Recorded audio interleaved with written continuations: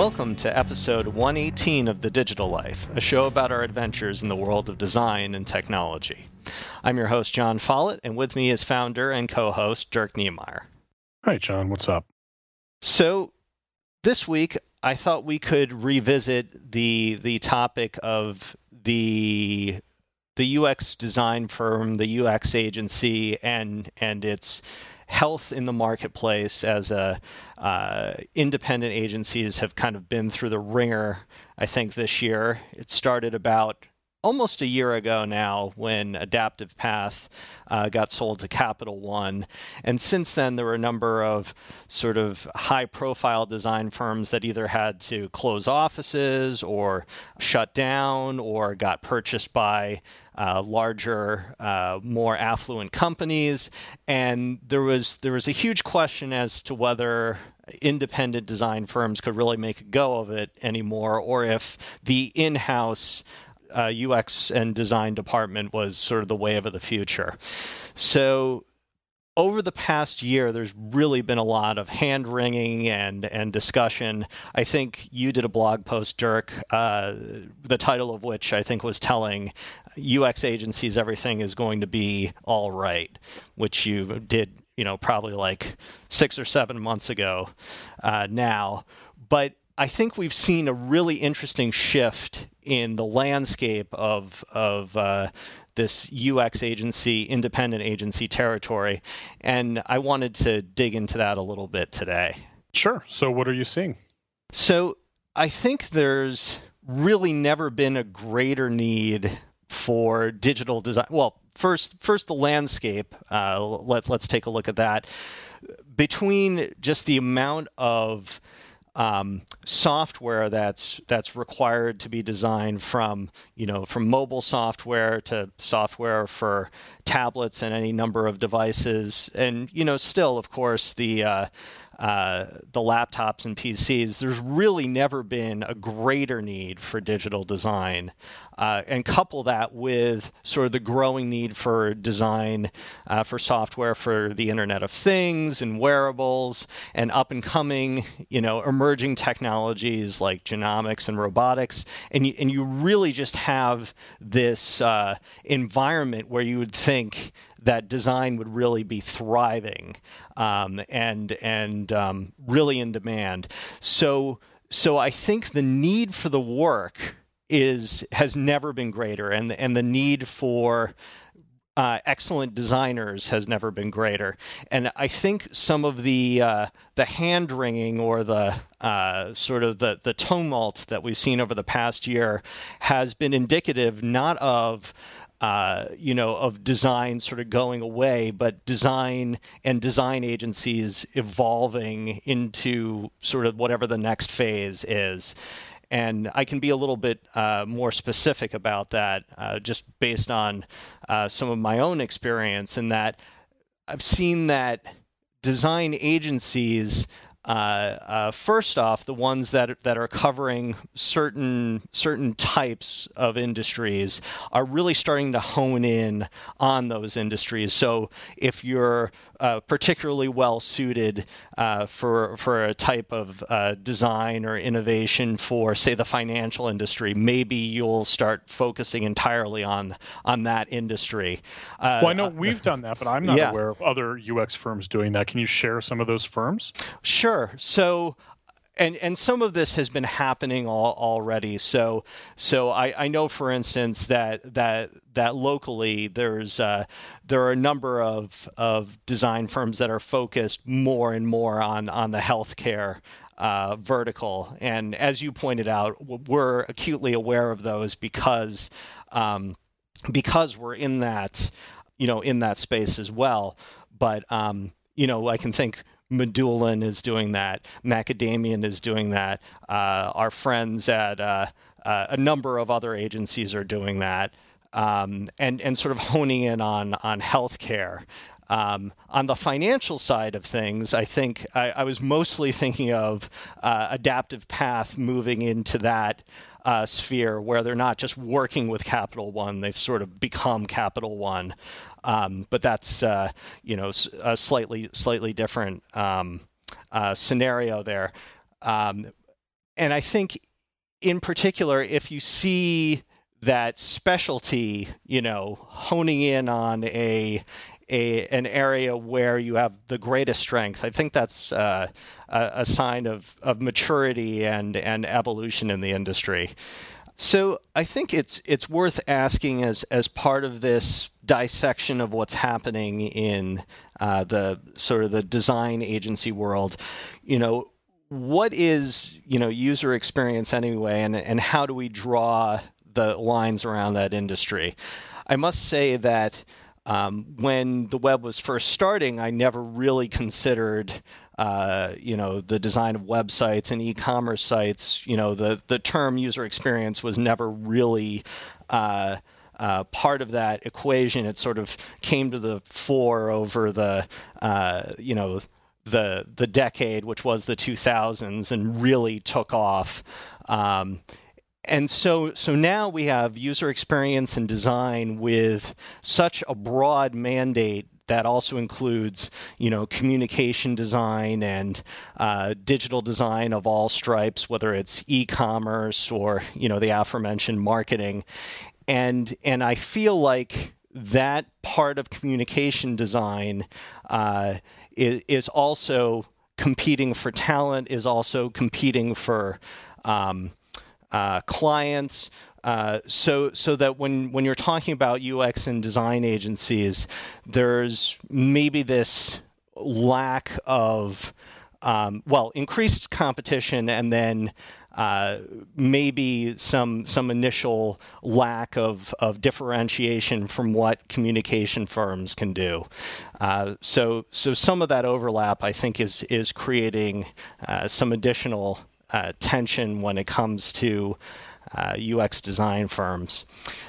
The last thing that I think is really worth talking about a little bit further is this move in-house from outside design firms. So if you were IBM, a year and a half ago, you weren't really embarking yet on this design initiative that they've now, started a new design center. They're hiring 1,000 UX people to come in and sort of enhance all of their enterprise software, and it's really creating an additional draw on industry talent. So over the past year, I've seen sort of endless recruiting ads on LinkedIn precisely for those kinds of jobs. And it really makes you realize that enterprise UX, which maybe wasn't quite as dominant a force in previous years, has now started to become something that people are really paying attention to. And on the show, we've had a couple of different episodes where we've discussed sort of the bring your own device movement and enterprise UX in general. But fundamentally, the shift that is happening in enterprise software is also causing some pull on the independent UX agency. So if you look at all those trends together, I think you can see that the need for change for independent agencies and the need really for specialization has never been greater. I think there's light at the end of the tunnel, or I would like to believe that, but there's this sense that we're still sort of waiting and seeing for what's going to happen next. Dirk, what's your impression of all of that? Yeah, just another market cycle. I mean, look, go back.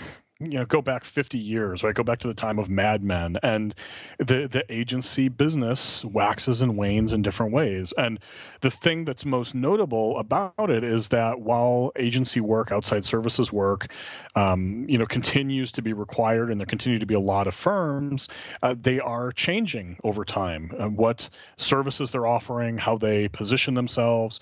So certainly, agencies that are staying in place and not changing, adapting to the market and the needs of customers, they might be in trouble. But for a large segment of us who are sort of intelligently and appropriately adjusting with the times and with where things are headed, it's going to be fine. It's going to be all right. It's sometimes these adaptation periods are hot. Sometimes they're not necessary, and sometimes the consolidation is hot, and other times it really isn't. And we just happen to be in a moment where the consolidation, the in-housing of services, the attempt to pivot away from as much reliance on outside providers is really at a high point.